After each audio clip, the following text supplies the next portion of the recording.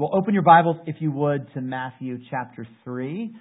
If you're new here and I haven't had the privilege to meet you, my name's Ken Delage. I serve as one of the pastors here. And we are in the middle of a series working through the book of Matthew together entitled A King Like No Other. And so, welcome. Glad you're here. We're still just in chapter 3, so it's a great time to jump in to the study that we're doing together on Sunday mornings. Well, we haven't really had to face it much yet this winter, but it's coming. It's that time when you need extra time. But it always happens at a time when you don't have any time. I'm talking about frost on your windshield. You know what I'm talking about? It only happens on a busy morning. I don't know what it is. Like, it's never this leisurely morning, like you've got an extra 5 minutes, whatever. It's always you running out to the car, you get in, turn it on, put it in drive, look up. Oh, I can't see, So what do? You look for like that little corner that's like not frosted that you're going to try to, but hopefully you've grown out of that. Hopefully you're not doing that too. There's a reason the windshield's really big, okay? So that you can see out of it, right? So then, okay, there's no corner. So what do? You hit the spray, right? Which, if it's just barely frozen, it's going to work. And if it's not, it's just going to make everything worse, right? So then you've got to stop, let the car warm up, get out and do all the scraping, right? Because we've come to realize that a vision problem is kind of a driving problem when it comes to being behind the wheel. Well, we come to a people in Matthew chapter 3 who have a vision problem. They have, if you will, a kind of frosted windshield. Jesus was about to begin his public ministry. He was about to be introduced to the Jewish world, and they weren't ready. They weren't ready to see him. Their vision was cloudy or even frosted, if you will, and they were going to miss him entirely. The Son of God was on the scene, and God's people were going to miss him. And God knew about this. He knew that this was a problem, and so he sent someone ahead of Jesus to get the people ready. And his name is John the Baptist. And that's who we're going to be listening to today in the sermons that he gave. As I get started, sound team, there's a loud buzzing up here that might involve needing to turn off a monitor. And if so, you can feel free to interrupt. So we're gonna look to John the Baptist. That's what's going on in Matthew chapter 3. And we need to pay attention to John. Listen, if you're here today and you don't know the Lord, if you've not repented and turned to him, John is given in the Scriptures to prepare people for Jesus. And so I hope you listen to what his message is this morning. And if you do know the Lord, if you do see him, it is so easy as a believer for our vision of Christ to get a little foggy, for it to get a little blurry, for our windshield of our mind to kind of frost over and to miss him. And so may God use the humble servant, John, yet again to serve God's people, to open our eyes afresh to Jesus. That's my prayer this morning. Let's read now from Matthew chapter 3. We're going to read the first 12 verses together. In Matthew 3, this is God's Word, verse 1. In those days, John the Baptist came preaching in the wilderness of Judea. Repent, for the kingdom of heaven is at hand. For this is he who was spoken of by the prophet Isaiah when he said, the voice of one crying in the wilderness, prepare the way of the Lord, make his path straight. Now, John wore a garment of camel's hair and a leather belt around his waist, and his food was locusts and wild honey. Then Jerusalem and all Judea and all the region about the Jordan were going out to him, and they were baptized by him in the river Jordan, confessing their sins. But when he saw many of the Pharisees and Sadducees coming for baptism, he said to them, you brood of vipers, who warned you to flee from the wrath to come? Bear fruit in keeping with repentance. And do not presume to say to yourselves, we have Abraham as our father. For I tell you, God is able from these stones to raise up children for Abraham. Even now the axe is laid to the root of the trees. Every tree, therefore, that does not bear good fruit is cut down and thrown into the fire. I baptize you with water for repentance, But he who is coming after me is mightier than I, whose sandals I am not worthy to carry. He will baptize you with the Holy Spirit and with fire. His winnowing fork is in his hand.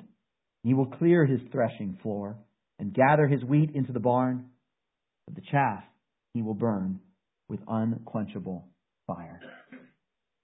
God's Word. So what a role God had given to this man, John, to prepare the way for Jesus. God had personally chosen and raised up John the Baptist. Verse 3 that we read makes that clear. He's the fulfillment of a prophecy from Isaiah, where Isaiah prophesied saying that someone would come crying in the wilderness, prepare the way of the Lord, make his paths straight. And so John had this mission from God to prepare the way of the Lord, to prepare the way for Jesus, really to prepare the people for Jesus so that they could see him and not miss him. So how did he do that? How did he prepare the way of the Lord? Well, the passage that we just read has a series of comparisons in it. And so we're gonna walk through these comparisons together. And the first comparison is two ways. Two ways. John presents two ways to those that he is preaching to. Let's read again verse 2. This is a summary of John's preaching ministry. Repent, for the kingdom of heaven is at hand. This is the summary of his message, and his message was one of repentance. So he lays out there are two ways to people. You can either continue in the way you're going, continue down the path of sin, or you can turn around and repent and turn to the Lord. You have two ways that you can walk. You can continue in your rebellion, or you can turn to God. And see, friends, repentance is what prepares the heart to see Jesus rightly. That's what John is preaching, right? He was sent to prepare the way of the Lord, to prepare people to be able to see Jesus. And what is it that will prepare you to see Jesus? It is repentance. It is acknowledging that the way we've walked is sinful and wrong. And then turning humbly and turning to God and away from our sin, away from our way. So his message says, repent, for the kingdom of God is at hand. Repent because the kingdom of God is at hand. So when he's saying that, he's telling them, listen, the day is coming when the kingdom of God fills this entire world. When his kingdom comes in full. That day is coming, so get ready now. See, John preaches a message of urgency. Repentance is a limited time offer. The call to repentance will not always go out. It went out from him. It goes out still today. But it will not always go out because the kingdom of heaven is coming. Friend, there's an urgency to the gospel message. Repent because time is limited. Okay, so a series of comparisons. The first, two ways. The second now, two examples. Two examples. So even as he proposed and preached on two different ways, we now see two different groups that come, and they respond in these two different ways. So the first group is in verses 5 and 6. Then Jerusalem and all Judea and all the region about the Jordan were going out to him, and they were baptized by him in the river Jordan, confessing their sins. So here's a group that comes out, apparently a large group coming from the cities and towns all around, coming out to the Jordan, the wilderness area where John is preaching, and he's baptizing them as they are confessing their sins. They come, they hear the call to repent, and they say, yep, that's me. Yeah, I have things I need to repent of. You're right. I'm not right with God. I need to turn to God. And so turn they do, and John baptizes them. John is a prophet of God. As John baptizes them, it is a powerful thing because what he's saying in that picture is that, yeah, in light of your confession, we're going to do this as a symbolic gesture that you are made clean. before God. What a powerful thing that is to be baptized and to have that declared over you. Yes, your sins are washed away and you are clean. So notice what this first group is doing.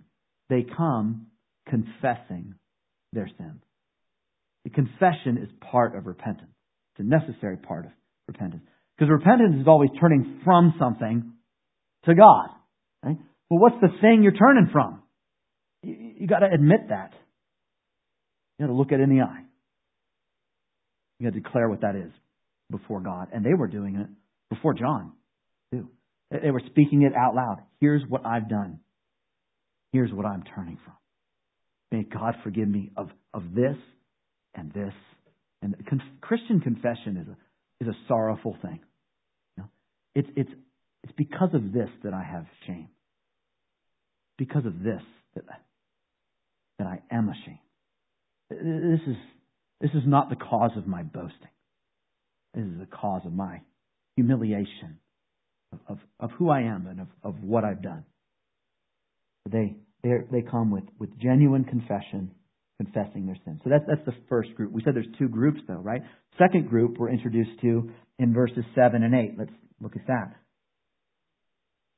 But when he saw many of the Pharisees and Sadducees coming for baptism, he said to them, "You brood of vipers, who warned you to flee from the wrath to come? Bear fruit in keeping with repentance." So here's a group that's coming, apparently asking to be baptized, and John is having none of it. No, I'm not going to baptize you. In fact, he doesn't mince words. Brood of vipers. Those are rough words. Sons of serpents. Who warned you to do this? Would you flee from the wrath of God? I'm not going to make you think you fled from God's wrath by baptizing you, because that's not going to do it. Baptism won't save you. I'm not going to let you think you have got away from God's wrath because you have the appearance of repentance, because the appearance of repentance will not save you. Who warned you to flee from the wrath of God? Would you flee from the wrath of God? Then you must truly repent. That's what you must truly do. And he points them to bearing the fruit of repentance. Bearing the fruit of repentance. Well, that idea he's going to flesh out as he kind of continues his little sermon to them. And it's in our next comparison. So he said, two different ways, two different examples. And now he gives a analogy of two different trees. This is in verse 10. Verse 10. Even now, the axe is laid to the root of the trees. Every tree, therefore, that does not bear good fruit is cut down and thrown into the fire. There are two kinds of trees. The kind of tree that bears fruit and the kind of tree that does not bear fruit. We want to consider this analogy carefully. Because friend, this analogy that John is giving tells us much of what it means to be a Christian.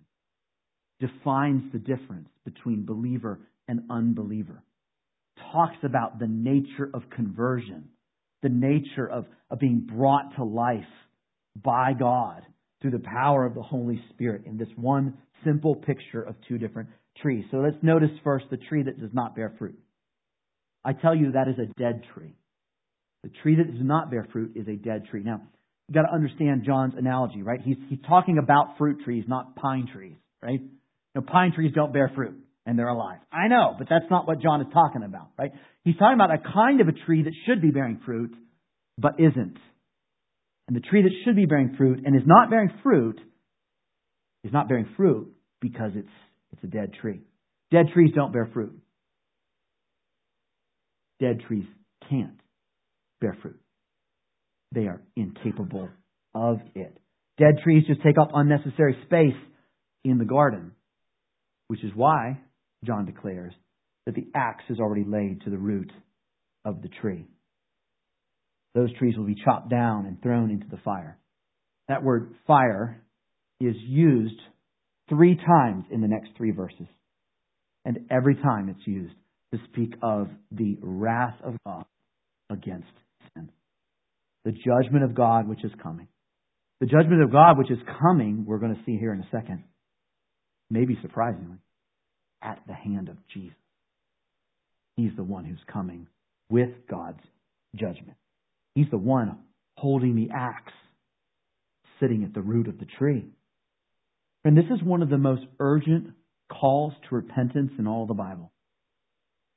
And I want you to feel the urgency of it this morning. This is an urgent call for repentance. When it says, even now, the axe is laid to the root of the tree, it does not mean, and this is what I thought at first, kind of an axe leaning up against the tree. You know what I'm talking about? Now, if that were the picture, I think any tree in its right mind would be a little nervous. You know? If there's an axe leaning up against the root of the tree, that's nervous. And that's not what this is saying. The picture is of far more imminent destruction. To lay the axe to the root of the tree is to pick up the axe and put it against the root of the tree with a kind of measuring stroke. Not to harm it, but to set right what the first chopping stroke is going to do. The axe is laid to the root of the tree, and the felling stroke is being measured and is about to land. There is an urgency to repentance. There is an urgency to turning to God. Friend, have you turned from your sin? Have you turned from your own ways? Have you forsaken your own wisdom and trying to put your own life together independently from God? Do you bear the fruit of sin in your life, the fruit of selfishness in your life, or as John calls it, the fruit of repentance in your life? This is a matter of eternal consequence and immediate concern. Because even now, the axe is laid to the root of the tree. How long will the axe wielder stay there suspended? How long will he measure that next stroke? How long till the axe swings back and the power stroke begins? Another way to say this, how many breaths do you have remaining? How many more sunrises will you see and sunsets will you enjoy? How many more New Year's celebrations will you partake in? Friend, do not assume upon the mercy of God when you've given Him no cause for mercy, as none of us have. Get right with God. Get right with Him today. Get right with Him this morning. Get right with Him right now. Do not assume upon tomorrow. The axe is in His hand. So how do you get right with God? Listen to John. That's how you get right with God. Repent of your sin. Turn from your own way. Ask God to forgive you. Confess your sin. All right? That's part of the real thing. Confess. Find a believer that you can tell what you're turning from. Care group leader, pastor. I'll gladly stick around. Find someone you can confess to. Pray together to God. All right, let's go back. There were two kinds of trees. We talked about one, dead trees and living trees. Dead trees don't bear fruit. Living trees do bear fruit. Why? Why do living trees bear fruit? Because they're alive, right?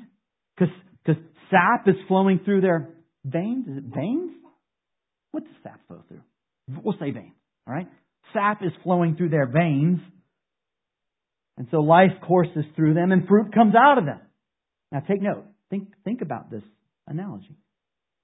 Fruit does not make a tree alive. Right? You can't take an apple and go nail it to a dead apple tree and declare that the apple tree must be alive. Or that somehow made the tree alive. That's not how it works ever.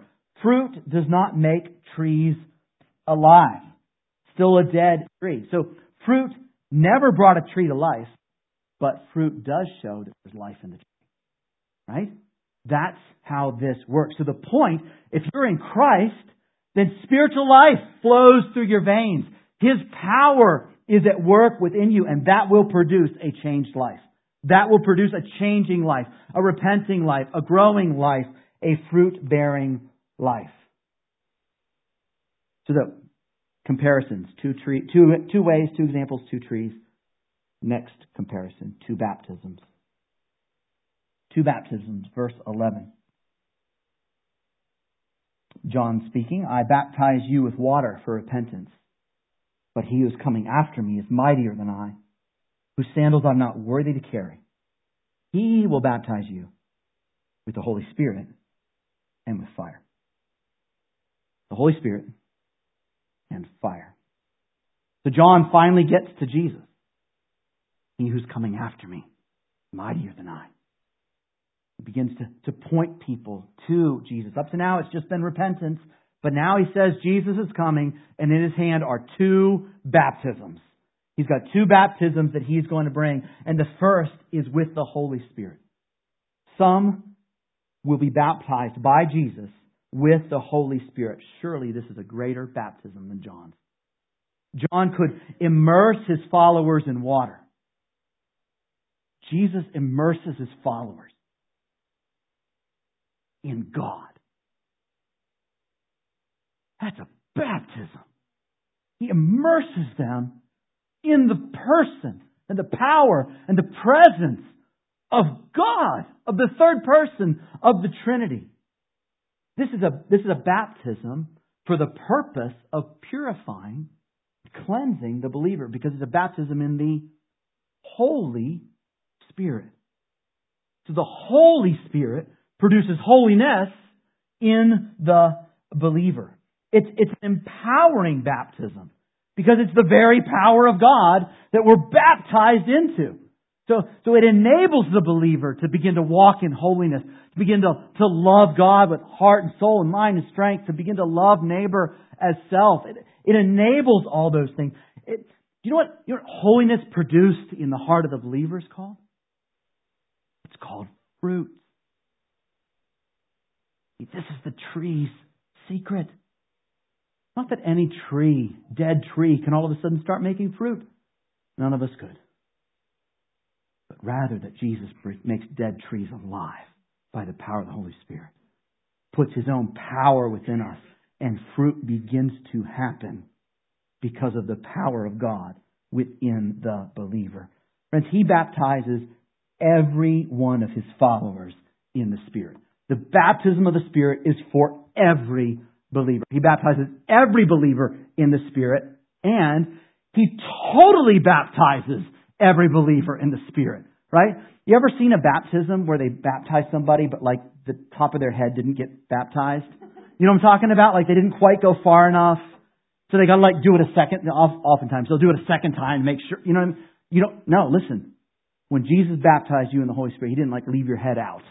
Right? He baptizes His people in the Holy Spirit of God.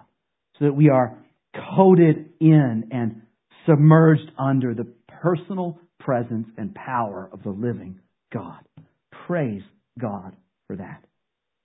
Friend, there's a call in here.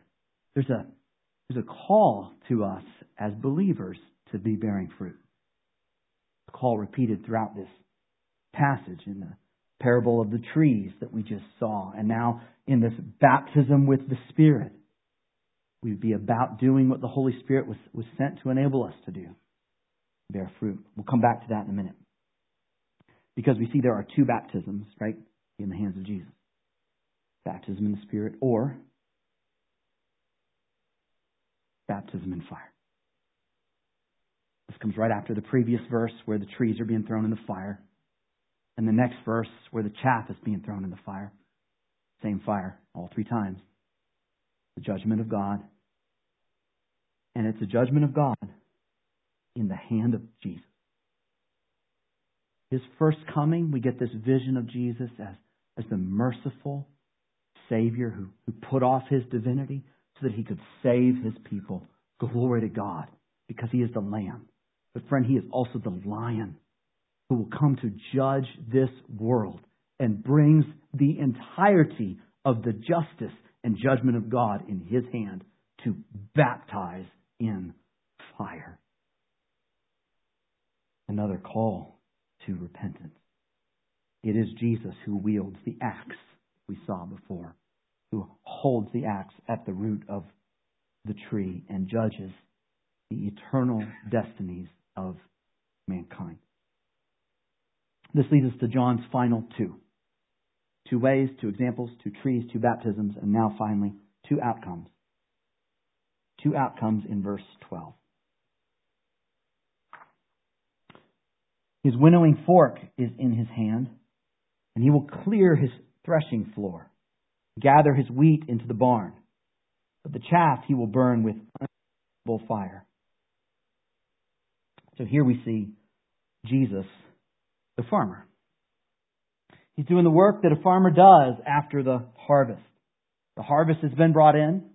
It's been laid on what they call the threshing floor. So the wheat is all there, and all parts of the wheat are there, both the useful grain part of the wheat and also the chaff that was around that grain is still attached to it, and it is useless. It's all mixed in. And so the farmer begins the process of winnowing. Now, we're less familiar with this on many levels, because if I were to ask for a show of hands as to how many are farmers, there would not be many hands that would come up in the room. And even if you were, you don't do this because you have a machine that does this for you, right? Like there's, these big combine type things that do all of this work. But back then, they'd bring all this wheat in, and they'd get this kind of fork or shovel, and they'd scoop up the grain and throw it into the air, and the heavy grain falls straight back down, but the chaff kind of gets loosened up and blows off to the side. And so there's a separating process as they throw this up in the air over and over again.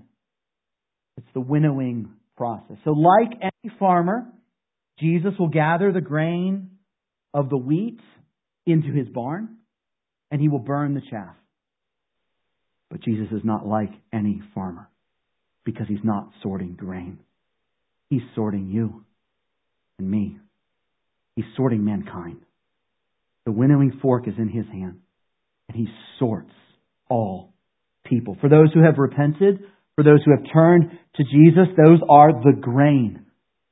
Oh, friend, and if that is you, then it is your privilege, glorious privilege, to be gathered by the Savior himself into his eternal barn. What a picture that is.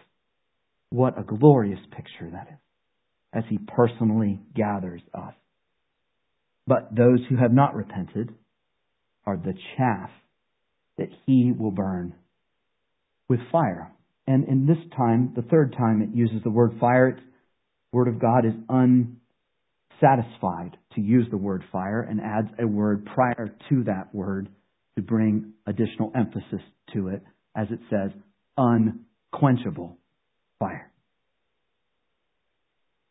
That is a fearful word. Unquenchable fire. It adds another note of urgency to the call. Perhaps you've decided to ignore God over and over again and his call to you to repent. So let me ask you, can you quench the fire of God? Can you go toe-to-toe with the Almighty? Can you stay his hand? On that day, will you find judgment with him? Will you find a problem with how he's run his world? Listen, if there's one thing this picture shows, it is that the farmer judges the grain, not the other way around. The trees are not judging the axeman. He is judging his trees. And he is bringing justice. When the judge of all the earth comes, when you stand before the judge of all the earth, he will do right, and you will not stay his hand. He will do right. So for the last time today, I invite you to repent and turn to him. This is that get the frost off the windshield moment. Because until you've repented, all you can see is Jesus the judge, the bringer of judgment. When you repent, you see him also as the bringer of mercy. Eyes can see him for who he is.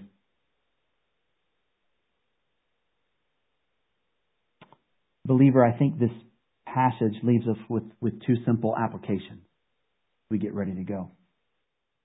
Two clear calls that we can apply. And I think they're particularly good the first Sunday of the year, coming through the new year. I was going on a walk this morning, I walked past a newspaper on the ground, a big bold headline, New Year, New You, right? Right? I mean, what's not appealing about that? New Year, New You. So overdone. You want a new you, turn to Jesus. He's the giver of a new you. But as we look ahead at this year, we want to be fruit-bearing believers. What does it look like to do this? And the first is repentance. And the Christian life begins with repentance and continues in repentance. We never outgrow our need for this on this side of glory. Right? Never outgrow our need for repentance. Your car, you may have scraped the windshield. You didn't, but you may have scraped the windshield of your car yesterday. Is it still good this morning? You may have repented yesterday. How's your heart with God right now? How's your heart with Him this morning? How's your heart tomorrow morning? Friend, let's endeavor by the grace of God to walk in repentance this year. To walk humbly before our God. To be quick to get to our knees. And to not be those that He's got to hound us for 5 days about the same thing before we finally say, okay, fine, I'm sorry. But are quick to turn. Quick to repent. So the first is repentance. The second is bearing fruit. And to this we're called. We're called to bear fruit to the glory of God. On some level, fruit bearing is just another word for discipleship. Just another word for following Jesus. Becoming more like Him. So what does fruit bearing look like? Looks like loving those around us. Like loving God, our heart, our soul, and our mind, and our strength. Looks like depending on Him daily. Increasing in our passion for Him. Increasing in our communion with Him. In our walk with Him. It means hating our sin. Hating the way that we used to be and are still tempted to be. And this is the work of the Holy Spirit. As God presses us into the image of Christ. So let me encourage you in 2020, rather than making all these big make a plan to depend upon the Holy Spirit that you've been baptized into. Make a plan to call out to Him afresh each day. Yes, we were baptized into the Spirit, and we all were. But the Scripture also tells us to be continually filled with the Spirit. So let's be filled again today, and then again tomorrow, and then again the next day, because each of those days we're going to need Him. We're going to need His help. And glory to God, Jesus came so that we could have access to that help every single day. Let's be about giving glory to Christ by bearing fruit. You see how the picture works, right? It's His life in us. It's His power at work through us. It's His fruit being produced in our lives, and so it's His glory for what happens. May He receive glory as we, Mercy Hill, become more like Christ this year, bearing fruit for Him. Let's pray. Father, if there's anyone here this morning, and if there's anyone here this morning that has never turned to You, I pray that You would not let off pursuing them until they turn to You. A very uncomfortable place to be, being pursued by God. I pray that You would not let off until they've turned to You and sought Your mercy. Lord, if there's anyone here, I pray that even now You would give them the gift of repentance, the freedom and the boldness to confess their sin and turn to You.